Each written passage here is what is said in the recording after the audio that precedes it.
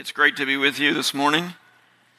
I'm not sure exactly what to think when a church invites you to come in and preach on the footnotes in the Bible. I don't know if that's a great honor or if that's an indication of what your preaching is normally like. But either way, I'm glad to be with you this morning to tackle what can be a difficult topic. And I hope this morning I can say something constructive and helpful about it with you. If you would, turn in your Bible to John chapter 8.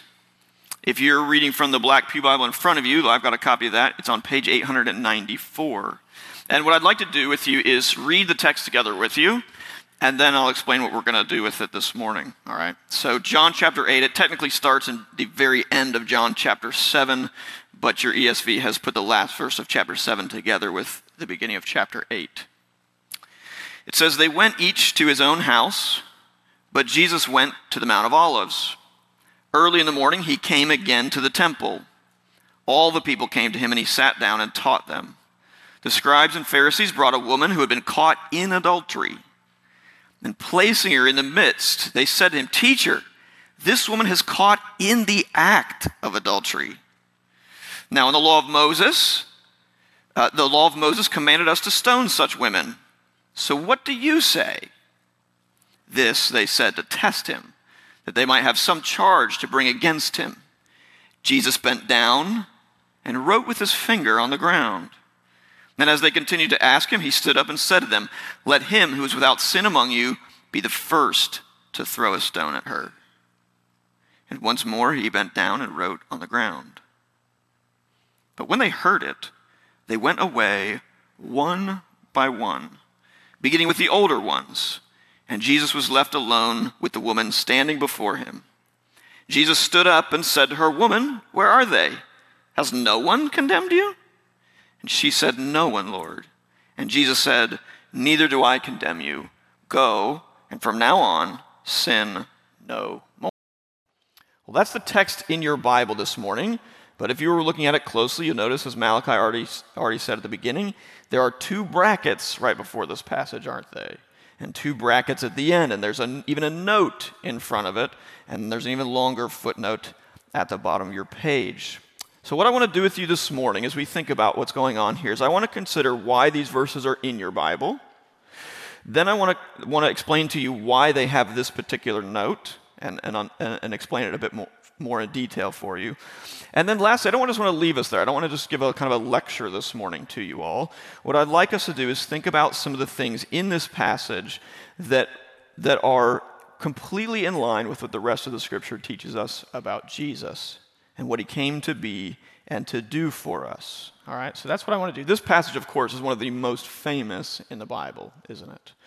People love this passage. All right, so if you would, let's go ahead and pray, and then we'll jump in. Our Father in heaven, we give you thanks for your word that exposes our hearts, that comforts our hearts, and that teaches us how to live rightly. Help me now, Lord, in these moments to explain clearly and carefully what the issue is with this text, why it's in brackets, why there's a footnote, and what's going on there. And then as we think together about what we can still learn about Jesus from it, be with us and guide us. In Christ's name, amen. All right, so as I said, what I'm going to do is think together with you first about why are these verses in your Bible, why do they have this note, and then think together about some of the things that they reflect that's true from the rest of Scripture. All right, firstly, by way of background, all right, we need to say two things. The first thing we need to say by way of sort of background to set up the issue is that I don't know any Christian denomination or branch of Christianity that believes that God inspired the scribes who had to copy the Bible by hand. Now, already I've said some things that some of you are going, what are you talking about? Why are we talking about scribes? Well, as you may know, not everybody has read the Bible in a neat, handy printed Bible like you can do this morning, right? Until the invention of the printing press, if people wanted to copy the Bible, they had to copy it by hand, right? And Christians believe, and you believe at this church, that God inspired the authors of the Bible. God inspired the author of the Gospel of John, right? He inspired Matthew and Mark and Luke and Paul and Moses. But I don't know any Christian denomination that believes or teaches that God inspired the scribes who copied their work. Are you with me? In other words, right at the beginning, we need to make an important distinction theologically between what God did through the authors of Scripture and what he did through the scribes who had to copy them. You might think of it differently. Do you believe that God has inspired the translators of your Bible? I'm sure we would all say no, wouldn't we? We don't think that the translators of our Bible are inspired and kept from making any kind of error, do we? We wouldn't say that. And in the same way, we wouldn't say that God did that for the scribes either. All right, so that's the first important thing we need to keep in mind, is that we believe that God inspired the authors, and he protected them from error in what they wrote, but he did not do the same thing for scribes all the time. All right? Now, as we'll see, I think scribes still did a pretty good job copying our Bible. We'll get into that, okay? But right away, we just need to sort of think theologically for a second and realize that God has not made a promise to keep scribes from making mistakes. The second way of by way of background thing we need to say is that you need to know the originals of your Bible are lost. We don't have them, right? So we don't have the copy that John wrote of his gospel. We don't have the letter that Paul wrote to the church at Rome and sent to them. This is not surprising at all, historically speaking. We don't have pretty much any original from any ancient work, any ancient writing, right? We don't have the original of the great histories that the Greeks wrote, right? Or the great plays that they wrote, or things like the Iliad and the Odyssey. We don't have the originals of those either, right? They were written on things like papyrus and parchment, and these are materials that wear out over time, and so they have not survived. And the result is that the surviving copies that we have of the Bible have differences between them. That's why you have footnotes in your Bible like this one here, okay? Scribes were not perfect. Copying by hand is hard. As I always say, if you don't believe me, try it. Right? You go home today and you copy out John's gospel by hand and see how you do, right? There's a saying that scribes often wrote in their manuscripts when they got to the end, and it's a little saying that goes like this. It says, "As a traveler rejoices to see his home country at the end of a long journey, so the scribe rejoices to see the end of a book." Right? It's hard work. It's hard work to copy by hand. And God did not work the miracle of protecting every last scribe from making mistakes. So as a result, our surviving copies of the Bible sometimes have differences. And that's why I'm here with you this morning, all right? That's why Malachi's not up here preaching this text to you, okay? We can blame the scribes for me being here. All right. So let's start then by thinking this question. Okay, why is this passage in your Bible? You've already probably gotten a hint. The reason he must be talking about scribes because there's some kind of scribal difference here. And as you can read the note at the beginning of the passage, it says the earliest manuscripts do not include this passage. So why then is it in your Bible at all, you might ask? Well, let's start there. The simple reason why it's in your Bible at all is because it's been in the English Bible for a long, long time. In fact, it's been in the English Bible since the very first complete English Bible ever.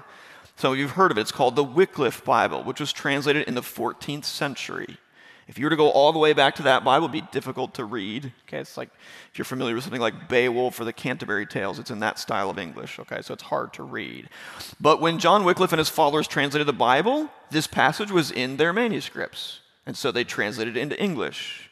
And then later, in the 16th century, when William Tyndale came along and became the first person ever to translate the New Testament from the original Greek, Wycliffe and his followers had translated it from Latin.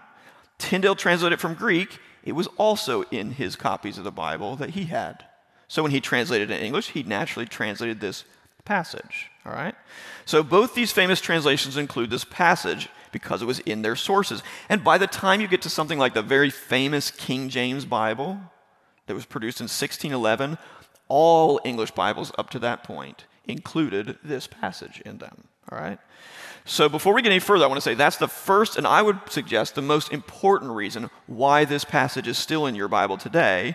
It's because it's been part of the English Bible for a very, very long time. And Bible translators, you should know, typically don't like to make dramatic changes to the Bible if they don't have to. And here, translators come along to this passage and they go, we could do two things. We could take it completely out of people's Bibles, or we could just put a footnote in there. Well, which one is less intrusive? Obviously, it's much less intrusive to put some brackets around it and a footnote, right? And so translators much prefer to do that It's a much less intrusive way to handle it, all right? So that's why it's like that in your Bible. You might be interested to know the first Bible to ever have a footnote in English about this was published in 1881, known as the Revised Version. It was the first, at least the mainstream English Bible to mark the text in this way. And what you need to know that had happened in the intervening period between, say, something like 1611 with the King James Bible, okay, and 1881 with the Revised Version, is that scholars discovered a lot more copies of the New Testament, okay? So I'm going to have Jonah put a slide up here now to give you some sense of how dramatic the increase in our knowledge was between those 2 points in history. Tyndale's Bible, if you can see it up there on your left, okay, published in 1526, was informed by only about a dozen Greek manuscripts. Now remember, he's the first person ever to translate the New Testament from Greek, okay? So people are just starting to do this. So he used what he had available, and the edition of the Greek New Testament that he had available was only based on about a dozen manuscripts. By the year 1707, there was another edition of the Greek New Testament that was informed by about 100 manuscripts, okay? If you fast forward to 2001, when your ESV was published, scholars had cataloged 30 times that number of manuscripts. You see that? 30 times. So if you're wondering, why the change between, say, Tyndale's time or the King James and the ESV, the very simple answer is we have discovered and studied and learned about a lot more evidence for the Bible. Now let me stop and pause there just for a second and say something I think is helpful. Sometimes you may encounter people who think that because something like the King James Bible is older than your ESV, you might think, well, it's closer to the sources, it's closer to the time of writing, it must actually be better, right? Certainly there are plenty of things that are older and are better, right? Okay, I'm a child of the 90s. I think that's when our culture peaked, right? The best music, the best TV shows, the best clothing. Am I right? Can I get some amens from some people? Okay. We're on the same page then this morning. Very good, okay? You might think older is always better, right? But when it comes to Bible translations, actually, because we have discovered so many more manuscripts over time, your Bible today is actually far better informed by manuscript evidence than what the King James was informed by. Do you see? King James is still a wonderful translation. It was a great translation, especially for its time. But we've learned a lot more since then, all right? So by 1881, the increase in manuscripts had convinced many scholars and translators that this particular story, famous as it was not original to John's Gospel. And so from that point on, most major English Bibles note the problem in one way or another, right? They'll put brackets around it, some will italicize it, almost all of them will have some kind of footnote. So if Jonah goes to the next slide here, you can see here's the footnote, not the note above it, but the actual note way down in tiny little print in your Bible. Here's what your ESV footnote says. It says, some manuscripts do not include 753 through 811, which is our story, right? The story of the woman caught in adultery. And then it says, others add the passage here, or after chapter 7, verse 36, or after chapter 21, verse 25, that's the very end of John's Gospel, okay? Or after Luke 21, 38, with variations in the text, all right? Now that's in some ways not very much information, is it? So what I'd like to do with our next section here is just explain that a little bit with some more detail, okay? As I've already suggested, when it comes to the Gospel of John, we are blessed with an overwhelming abundance of copies of it today in Greek, okay? To date, scholars have cataloged nearly 3,000 of them. That's more than any scholar can study in a lifetime, way more. And to give you some perspective of just how many that is, if you were to compare John's Gospel to something of about the same time, like maybe you've heard of the Gospel of Thomas. Anybody heard about the Gospel of Thomas? You'll hear it in the news sometimes. The Gospel of Thomas is one of these non-canonical Gospels, okay? If we had more time, I'd explain it to you, but it's quite different from John's Gospel. If you read it, you would understand immediately why it's not in your Bible. Trust me, okay? It does not end with Jesus dying on the cross and rising from the dead. So as far as early Christians were concerned, it's not really a gospel at all. Okay? But all that to say, if you think about the Gospel of Thomas, we have a total of 4 copies of the Gospel of Thomas. Only 3 of them are in the original language, Greek, that it was written in, and all 3 of those are very fragmentary. We do not have a single complete copy of the Gospel of Thomas in the original language. You with me? How many do we have of the Gospel of John in its original language? Answer, 3,000. 3,000, right? So needless to say, the Gospel of John is in a league of its own when compared to something like the Gospel of Thomas, all right? Now, when we think about those 3,000 manuscripts, there are two main types. Now, this is as technical as I'm going to get this morning, okay? This is as technical as I'm going to get. All right, so hang on with me for this part, and I promise this is as technical as it'll get. There are two types of manuscripts, okay? One type is what we call continuous text manuscripts. That's where a scribe wanted to copy the whole Gospel of John, start to finish, right? Okay? And maybe he had Matthew, Mark, and Luke before that. The other type is what we call lectionaries. Now, those of us in sort of a low church tradition or Baptist tradition might not be as familiar with the lectionary system, but the lectionary is designed for reading in church or in the Middle Ages in the monastery. And what scribes would do with the lectionary is you take one passage, say from Mark, and you read that. And then you take another passage from, say, John, and you read that. And then the next Sunday you do the same thing, but with different passages from all over the Bible, okay? And that's the other type of manuscript we have of John's Gospel. So two types of manuscripts, continuous text ones, and then these lectionary ones, all right? In the continuous text manuscripts, the story here of the woman caught in adultery is found in about 1,500 of them, all right? It's found in about 1,500 of those, and is missing from about 270 of them, all right? So that's about 85% of those that have it, and then if my math is right, 15% that don't. The lectionary is then split into two types of system that I won't go into detail about, okay? But the first type of system includes the story, and there are about 500 copies of this type. The second type of lectionaries it does not have it at all. And what's interesting about this one is that in those lectionaries, the reading for that day goes from John chapter 7, verse 52, and then jumps right to John chapter 8, verse 12. You see that? Which suggests that whoever invented that lectionary system probably did not have this passage in their Bible. Does that make sense? All right. Now so the two types of lectionaries, there's about 680 copies of those. So if, Joan, you want to put the slide up, what you get then is something like this, all right? In blue, those are our Greek copies that have it, and in orange, those are our Greek manuscripts that don't have it, all right? So when your ESV footnote says something like some manuscripts, which is pretty vague, right? That's pretty vague. Some manuscripts don't include this passage. That's what we're talking about, all right? Out of about 3,000 Greek manuscripts, just over about 30% do not have this passage in them, okay?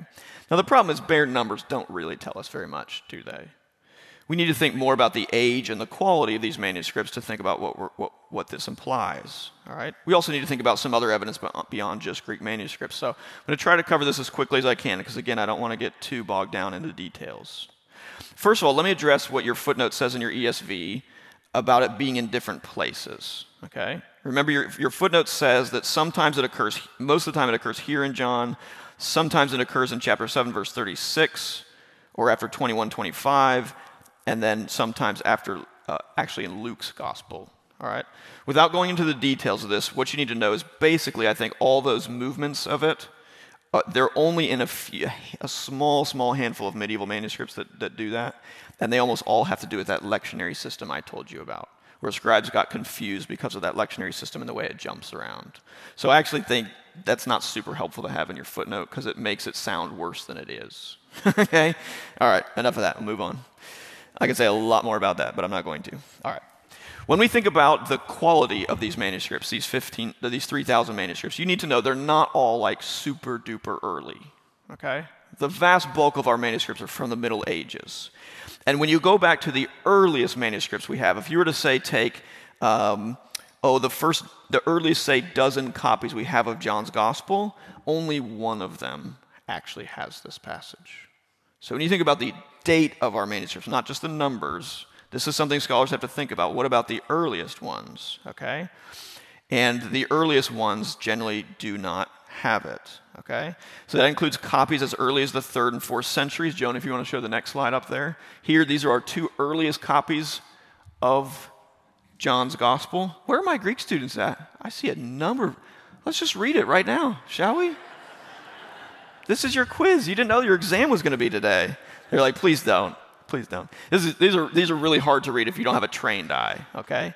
But those are earliest copies, and the text just goes straight from the end of John chapter 7, John 7:52, straight to John 8, what we call John 8:12. Keep in mind, there's no verse numbers at this time, right? You can probably tell. You don't have to read a word of Greek, be able to read a word of Greek. You can look at that and see there's no chapter numbers and no verse numbers, right? Okay. So it's not like a scribe would somehow go, how did I end up getting this wrong number? Okay, it doesn't quite work that way. All right. So those are two of our earliest manuscripts. Joan, if you want to go to the next one. This is our earliest manuscript that does have the story. And what's significant about this one, I've given you a picture for a reason, because on the left side is Greek, and on the right side is Latin. Okay, this is what we call a bilingual manuscript. Okay, from the 5th century, Codex Beza is what it's known as, and in the orange square there, that's at least the start of the story. The reason why I want to put this picture up is, one, because it's the earliest that has the story, but also because it's not a coincidence in my mind that it's Greek and Latin. Because one of the things that we find is that the story is more common in the Latin-speaking side of the early church than it is in the Greek-speaking, okay? We'll unpack that here in a minute, but I'll just show you that. And then one more, just got to show some pictures for the kids this morning, all right?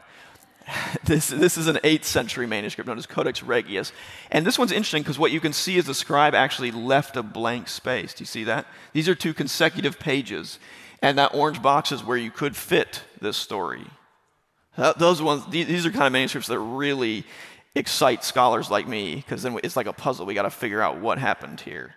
Did the scribe think, well, I know about the story, but I don't think it's original or authentic, so I'll leave it out. But other people might disagree with me, so I'll leave them room if they want to fix it later. Who knows? He didn't leave a note. Now, there is a little note on Latin over there on the left side, but I don't think it helps us much. It's probably quite a bit later. Okay, so this just gives you some idea of how we find this section of text in some of our earliest manuscripts, okay? So as I said, the earliest manuscripts do not have it. Then we can think about other evidence beyond just the manuscripts. Early on, the Greek New Testament was translated into other languages like Latin. We've already seen a picture of Latin.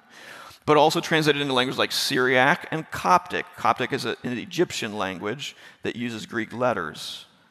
And most of these earliest translations, in fact, those 3 in particular, which are our earliest, they also do not have this story in them. All right? So they suggest that at least whoever translated those editions did not have it in their Greek copies as well. Now, it was eventually added to some of these translations. So Jerome, you may know the name Jerome, who translates the Latin Vulgate in the 4th century. Jerome actually tells us at one place that he says some of his manuscripts don't have the story, which means most of them do, right? And then when he translates the Latin Vulgate, he does translate it into Latin, and that's how it spreads in the Latin tradition, all right? The Syriac translation, this story does not enter until much, much later, like in the Middle Ages, and the Coptic translation is similar, where it's not found in most of our early copies of the Coptic. What's most interesting to me, though, is a third type of evidence we have, which we call patristic evidence. The church fathers were these early theologians who wrote about the Bible a lot. And it won't surprise you to know that when they did, they liked to quote from the Bible, right? What kind of evidence do we get from those early church fathers? I think this is the most important evidence of all in some ways. If we look at the Latin-speaking fathers, we know the story is well known by the 4th century. I already mentioned Jerome. The other name we could add to that list is Augustine. Augustine also discusses the story and says it's found in most of his copies. Not all, but most. Augustine also famously gives us the first explanation for why someone might have taken it out of the Bible. And I have to tell you, with no offense intended to those of you who love Augustine, okay? Thinking of my friend Steve Doobie just for a second. Sorry, Steve. I think this explanation is really bad. He says, well, somebody took it out of the Bible because these men were afraid their wives would read the story and then be unfaithful to them. That's literally his argument. And I don't really buy that, Augustine, at all. I don't think, first of all, there's a number of other places in the Gospels where Jesus shows mercy on, say, unfaithful men or women, and they didn't take those parts out of the Bible, right? Okay? Secondly, if you actually read the story with, even you're half awake, You get to the end and realize Jesus is not excusing her sin, is he? Okay, so I just have to say, though I love Augustine, I think on this one, he whiffed it. All right. Sorry, Augustine. Okay. What about in the Greek-speaking East? Okay, we've talked a little bit about Latin. By the 4th century, it's clearly known to people like Jerome and Augustine, and they even accept it. In the Greek-speaking East, it's more interesting. We don't find this story referenced at all in the writings of a very, very famous preacher. In fact, the most famous preacher of the ancient world, which is John Chrysostom. He's a 4th century preacher. He's known throughout the world. People still read his sermons today because they're so wonderful, and he never even mentions it in all his writings, okay? Which is really curious. If he knew about it, you'd expect him to say something about it somewhere.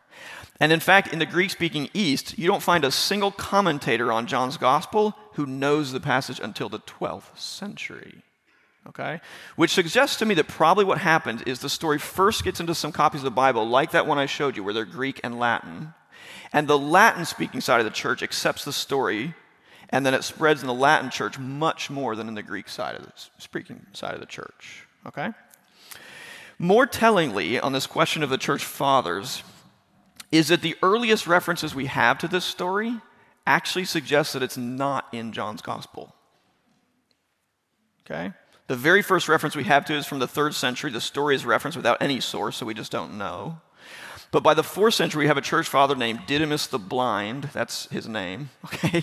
That's really his name. And yes, he was actually blind, okay?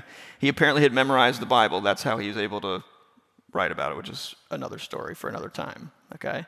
But Didymus the Blind tells us in his writings that he says the story is found in certain gospels, plural.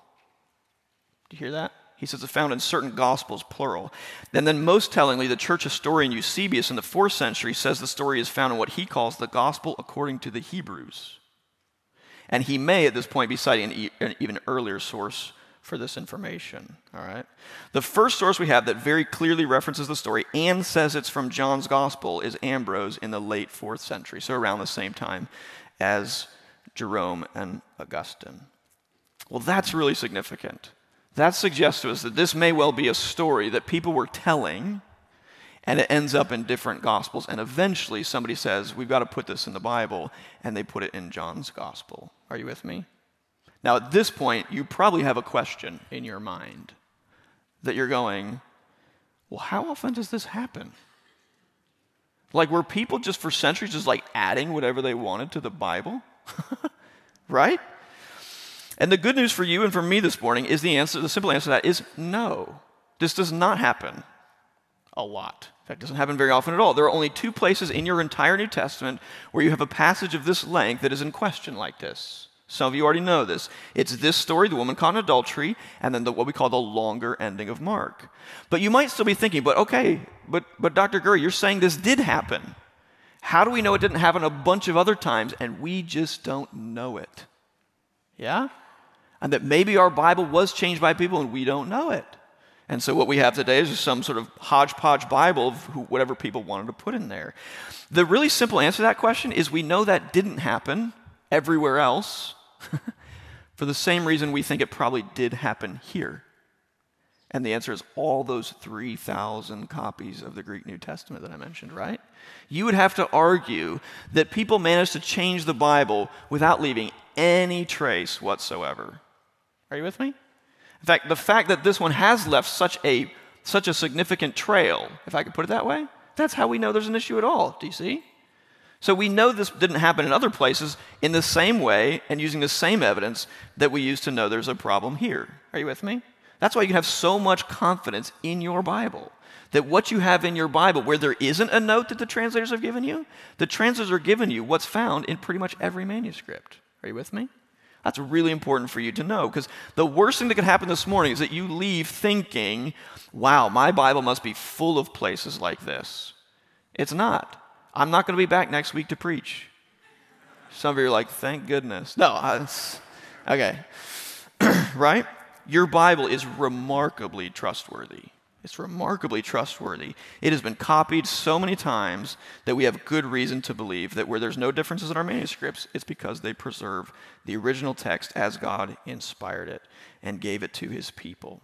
All right, so that's what we might call the sort of the evidence of the manuscripts. Let me just briefly mention some other things that people think about when they ask about this text and whether it's original to John or not, okay? There is a little bit of a disjunction that the story creates, all right?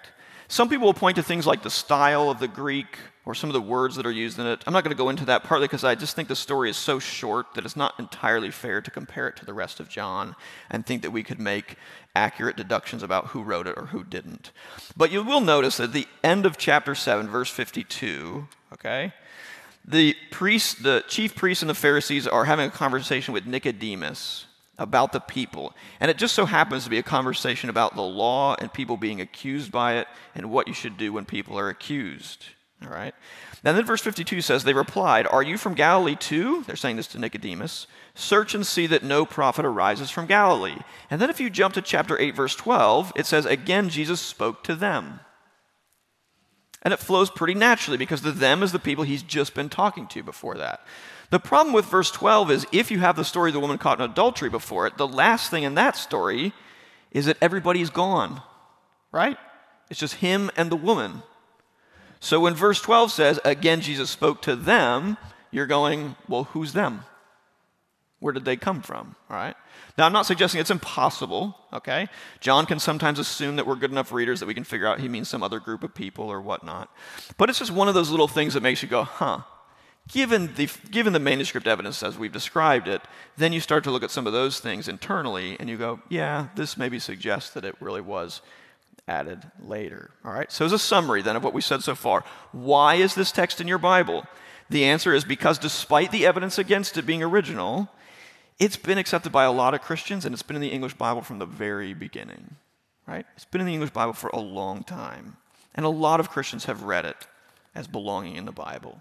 And then again, why is it marked? Because as more manuscripts were discovered over time, the earliest evidence gave translators good reason to think this is not originally part of John's gospel. All right? The most recent in-depth study of the issue suggests that it was probably added sometime in the 3rd century. And there are various theories that I won't get into this morning as to why it was added then, and then why it was added at this spot and not somewhere else. Okay? But for the sake of time, I'll let you ask me about that maybe after if you're really curious. Okay? But the most important reason that it's marked is because it's easier to explain why these verses would be added than it is to explain why they'd be removed, right? I already gave you the argument from Augustine. That's the best argument I've ever come across for why it would be intentionally removed. And as I said, I don't find it very convincing. So then we're left to say, is it more convincing that a scribe would add it? And I think, yeah, it is. Why? The same reason you're here this morning, because it's amazing, right? It's an amazing story, is it not? So at some point along the way, a scribe probably felt like, man, this story is too good. We've got to make sure people know about this. And so he probably added it here, I think partly because of the discussion of the law. So that's the basic reason that convinces many scholars today to think this is not original to John's gospel. Now, let me pause here and just say, most scholars, and I'm in agreement with them on this, most scholars read this passage and think, you know what? Even if John didn't write this, and he didn't put it here in his gospel, this story has all the marks of something that really happened. Okay? And just think about it for a minute. Doesn't this story sound like other stories you know from the Gospels? It's like a classic story of Jesus. It's what I call an entrapment scene, right? Where the Jewish leaders come to Jesus and they have some great difficult question for him. And here the difficulty of the question is, right, Jesus is trapped because if he says, guys, don't stone her, then it looks like he's overthrowing the law, the Old Testament law. Do you see? He's challenging the Bible's authority, we would say. And then they're going to have an easy wedge to use as leverage to pit him against the people and say to the people, you can't follow this guy. He's against Moses. If you follow him, you're against Moses too. Do you see? On the other hand, if Jesus says, yep, that's what the law prescribes, go ahead, now he's got a problem with who? The Romans. Because the Gospels tell us elsewhere at this point in history, the Romans did not seem to allow the Jews to practice capital punishment. So if Jesus has them go ahead and stone her, and then the Romans come in and go, what are you doing here? They can all say, Jesus told us to. And that gives them a great argument to use with the Romans to get him in trouble. So it's a classic entrapment scene, right? In fact, that's what the text even says. They don't ask this question out of innocence. They're not looking to do what is right as far as God is concerned. They're looking to trap somebody they really don't like, somebody who's getting in their way, right? Somebody who's challenging their authority. And then, of course, Jesus, amazingly, as he does when they do this, right? He gets out of the trap. And in so doing, he ends up trapping them, doesn't he? So I look at this story along with many other scholars and think, I would bet good money this story really happened. Yeah? Even if John didn't write it. Now, at this point, some bells may be ringing for some of you thinking, isn't this exactly what John tells us? And the answer is yes. If you flip to the very end of John's gospel, go ahead if you have your Bible, flip to the very last verse of John.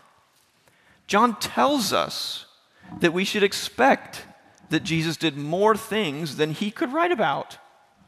Look what he says in verse 25 of John chapter 21. Now there are also many other things that Jesus did. Like what? Like being entrapped. Having a woman caught in adultery brought to him.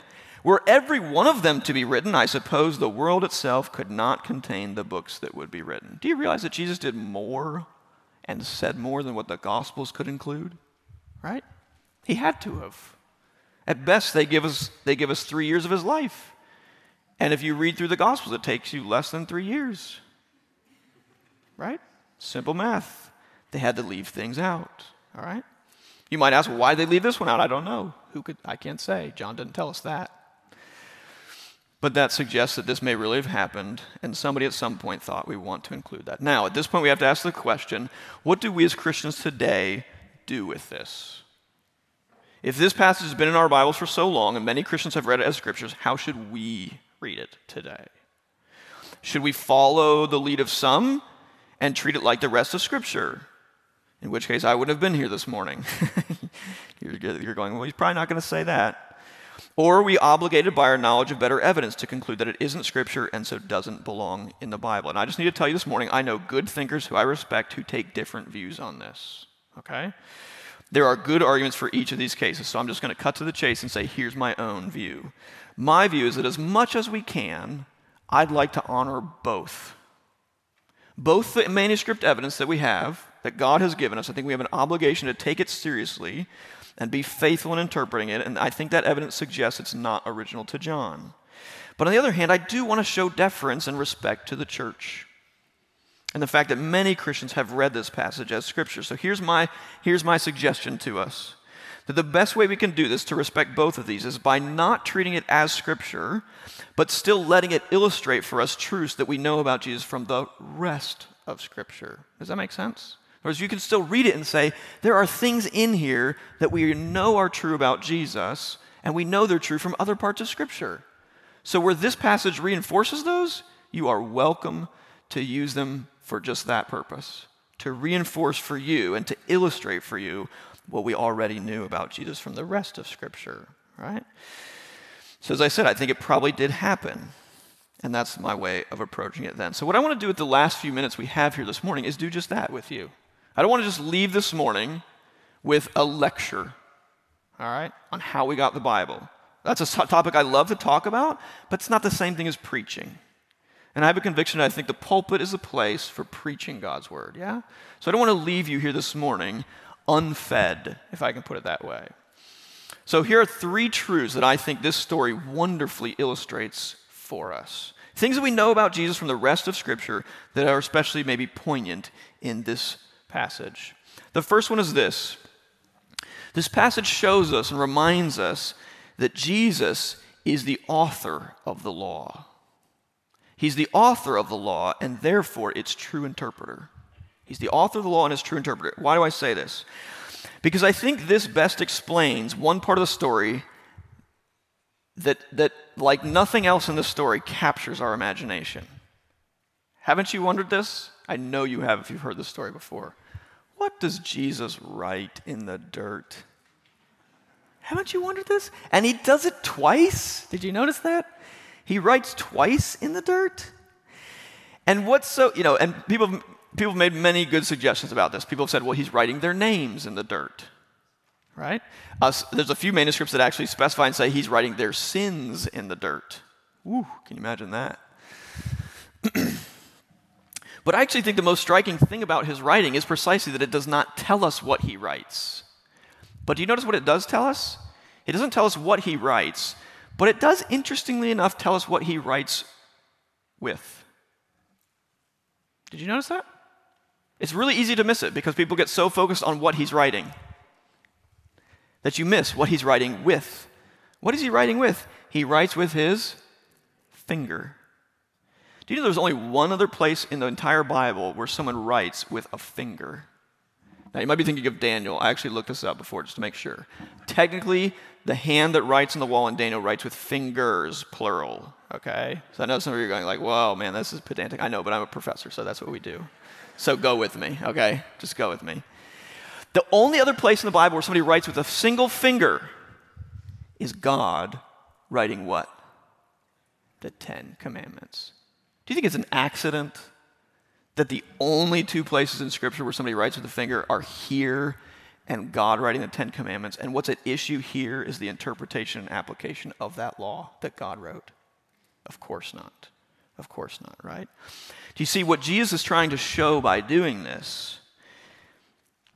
And he's showing this to the gathered crowd. He's saying, I am the author of the very law you are bringing to bear on this woman. And what that means for them is that he is also the rightful interpreter of the law. It's exactly what Jesus teaches in Matthew chapter 5, the Sermon on the Mount. He says, I did not come to abolish the law, but to fulfill it. Right? And then later in his teaching in Matthew's own gospel, Jesus will summarize the entire law with his commandments. Love God and love neighbor. What gives him the right to say that he can interpret the law? Answer, he's the author of it. He wrote it. And that leads us to something important, because Jesus then is not simply a man under the law like they are and like you are and like I am. He's himself the legislator. He's the lawgiver. And that explains his right to give the final words of our passage, go and sin no more. This doesn't mean that Jesus reneges on the law or bends it or ignores it. Jesus is not embarrassed by the law. Quite the contrary. As the very one who gave the law, he knows the law against adultery, for example, reflects his own character. He knows it's actually for her good and the good of society. Think how good prohibitions against adultery are. Think about the way they protect the integrity of families and protect children by keeping parents together, right? Jesus knows the law is good. It's good for her. He also happens to know that this particular law, if you went back to Deuteronomy and Leviticus, requires both parties to be punished. And many interpreters over the centuries have noticed how striking it is that she is brought alone. And so I take it that what Jesus is doing is exposing the scribes and Pharisees in their thirst for justice. He's exposing it as an empty sham. It's a sham. They're not actually interested in justice. He knows they're interested in trapping him.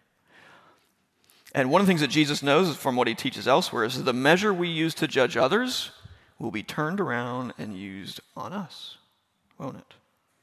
So that if it's judgment without mercy that we want, it is judgment without mercy that we will get, right? As the author of the law, Jesus is its true interpreter. And they see this, and they see their error. They see, if I can put it this way, they see who they have messed with, right? And I'll come back to this point, but they leave. They leave, don't they? So the first thing is that Jesus is the author of the law, and therefore its true interpreter. Secondly, as the sinless one, Jesus is the only human judge who can't be judged himself. As the sinless one, Jesus is the only human judge who can't be judged himself. He's the giver of the law. He's also the one who gets to judge people for it. And he happens to be sinless, which means he's a judge you can never judge. It puts him in a position of remarkable authority. There's no one like him. As you know, what gives this story its main point of tension is that the one person in the story who measures up to the bar that Jesus sets is Jesus himself, right? What does he say? Who gets to throw the first stone? he who is without sin. And there's only one person in the story that's without sin, isn't it? And he's the one who shows mercy. He's the one who shows mercy. He's the only one in the story that, according to his own standard, has the absolute right to condemn the woman, and he's the one who doesn't do it. After everyone else has left because they failed his test, it's just Jesus who says, "Neither do I condemn you." Isn't that amazing? In Jesus, we find a judge who loves justice and mercy. And he never uses justice to sort of get at his enemies. Do you see? He's never willing to bend it the way they're not actually interested in justice, are they? They're not actually interested in the principle here. All they want to do is trap somebody they don't like. Get rid of a teacher who's become very inconvenient to them. That's not how Jesus uses justice, though, is it? Jesus is the sinless one who can't be judged by any of us, and yet he refuses to judge her. It's really wonderful. You see, the woman caught in sin here can't do to Jesus what we can do to others when we get caught in our own sin. Do you notice this? Think about what you and I tend to do when we get caught doing something wrong. We have various strategies, of course, as humans when we get caught. Okay, but one of our strategies is to turn the table on our accuser, right? Like every child learns how to do this by age 3, 4, 5, right? It goes something like this. One sibling comes and tattles on another. "Mom, he didn't finish cleaning up and he's watching TV." And what does the other sibling say? Immediately responds with, "Well, he left his shoes on the carpet again." Right? Don't we do this? You try to turn the table on your accuser. And you say, "Well, yeah, but what about?" Do you realize that when it comes to Jesus as the judge, nobody ever has that option with him? Because he's the only one in the story who's sinless.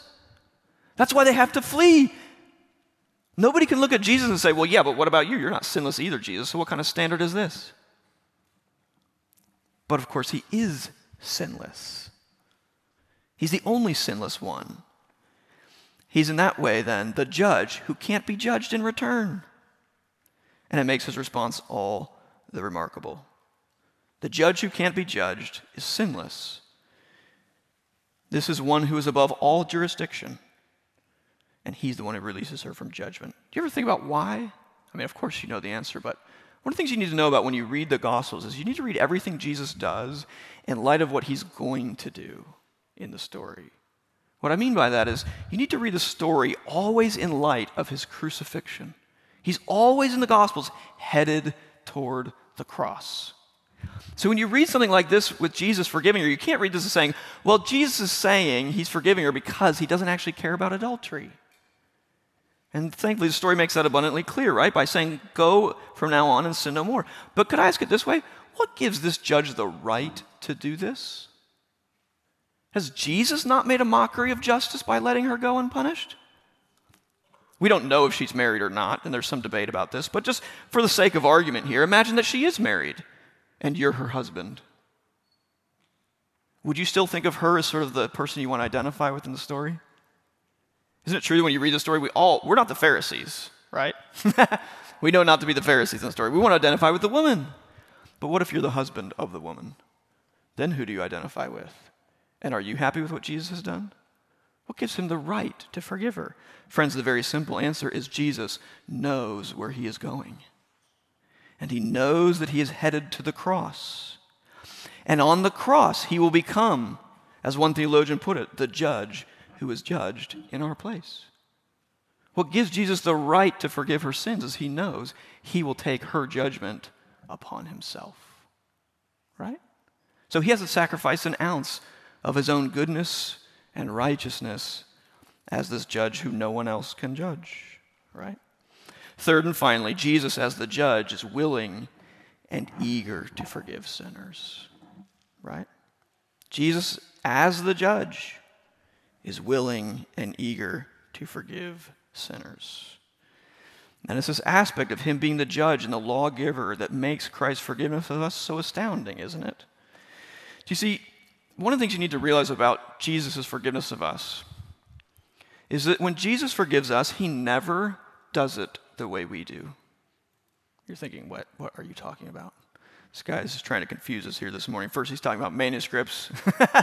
Now he's talking about weird stuff with forgiveness. Jesus has never forgiven the way you have forgiven. What do I mean? Do you realize that every time you forgive someone, you are always forgiving them as someone who needs forgiveness yourself? Right? It's one of the things that should make forgiving as humans a bit easier. There's an old saying that says to know all is to forgive all. The idea is sort of like if you really knew where a person was coming from, you knew their background, maybe you knew how they grew up or how bad a day they had had, you'd find it easier to forgive them for what they had done wrong to you, right? To know all is to forgive all. You're understanding, right? Because you have been in a place where you needed to ask someone else for forgiveness, right? This is something that good parents do. We can say to our children at times when they've made a big mistake, right? Think about when your teenage son gets in his first car accident. And it's not an innocent one. It's because he was doing something stupid. And you're the dad. You know at some point in the conversation that you're having with him, you have to say, all right, son, I've what? I've done it too, right? We've all made mistakes. But you realize Jesus can never say that to you? He can never say to you, oh, Peter, you messed up again. But Peter, I've messed up many times myself. To even say it sounds silly, doesn't it? Sounds absurd. Jesus cannot look at this woman and say, I know it's hard to avoid adultery. I've done it sometimes myself. Right? He cannot say that. That's the one thing he can't say. He's the sinless one. He's the only one in the story without sin. He never forgives as one who has needed forgiveness. He's never wronged another human being. He's never felt the sting of his own guilt. And friends, that's just one of the many things that makes his offer of forgiveness so incredible, isn't it? He is the judge. He is the lawgiver. And he is himself completely innocent of any violation of it. And yet he forgives. He forgives lavishly, abundantly. He loves to forgive. He loves to forgive. He is then, friends, I think it's fair to say, he is far more forgiving than we are, is he not? Even though he has less reason to do it, if I can put it that way, at least in terms of having sinned himself, right? He's far more forgiving. Friend, what that means for you this morning is your sins have to be the last thing that keeps you to come to him. That's the thing that needs to bring you to him, do you see? You have no reason to hide your sin from a judge like this. He loves to forgive sinners. So friend, I have bad news for you. If you're not a sinner today, he's not here for you. What does he say in the Gospels? It's not the healthy who need a doctor, it's the sick. And he says, I did not come to call the righteous, but sinners to repentance. And friends, that brings us to the last point about the people we see in the story besides Jesus. Have you ever noticed how they respond differently? He says, let he who's without sin cast the first stone, and they all disappear one by one. So striking that it's from the oldest to the youngest, presumably because the oldest ones have more sin that they know of, right? But I think it's interesting that they all leave and he seems to not notice. He's still writing in the ground. Did you catch that? He's still writing in the ground. He stands up, he looks around, they're gone, and he has to ask her where everybody went. Now, have you ever thought about this? They're all gone. Couldn't she have left too? Couldn't she have slipped away with the last young guy? And then Jesus is just standing there completely by himself, and it's like, well, where'd everybody go? But she stays. And it's not because she's sinless and they're not, or vice versa. So clear from the story that everyone but Jesus is a sinner in the story. But she's the only one who stays. Presumably, the forgiveness on offer was for them too. But they did not want it. They were not willing to expose themselves and say, here's the sins I have. So instead, they left quietly, hoping that no one would know. Friends, the great promise for us this morning is that God already knows your sins. You may think that you're hiding them from yourself or from others, and you may even be doing that successfully, but God already knows. Your sin cannot be a hindrance to him accepting you. In fact, it's the very thing he wants you to bring to him. And find the same kind of love, forgiveness, compassion, and acceptance that this sinful woman, can you imagine how embarrassing must that have been for her? Isn't this like our greatest fear, of having our sins somehow projected publicly and everybody knows about it? And yet she finds herself in the arms of the best person ever that you could have that happen with, right? Because Jesus loves her and he loves to show forgiveness. So if this morning you are aware of your own sin, maybe it's sexual sin, maybe it's a different kind of sin, what I want you to see from this text is what a merciful judge you have in Jesus. He's far more merciful than any other human judge. Frankly, he's far more merciful than you are to other people. And he calls you this morning to surrender to his rightful authority, and in doing so, find that he is full of grace. Maybe for some of you today would be the first time you do that, where you come to Jesus and say, you know what? I've been trying to hide my sin for a long, long time. I've been pretending that I don't have it, or that it's not as bad, or that somebody else's is worse, and therefore I don't need Christ's forgiveness. Friends, the only person you're fooling is yourself, right? Come to him this morning and find that he is full of lavish grace for you. And if you already know that lavish grace, the reminder for you this morning is just remember it and thank God for it, right? That we have this one, Jesus, who is the author of the law, and therefore its true interpreter. He's the sinless one and the only judge who can't be judged. But he is the best judge ever because he is so full of mercy and forgiveness, and he has come for sinners. Would you pray with me?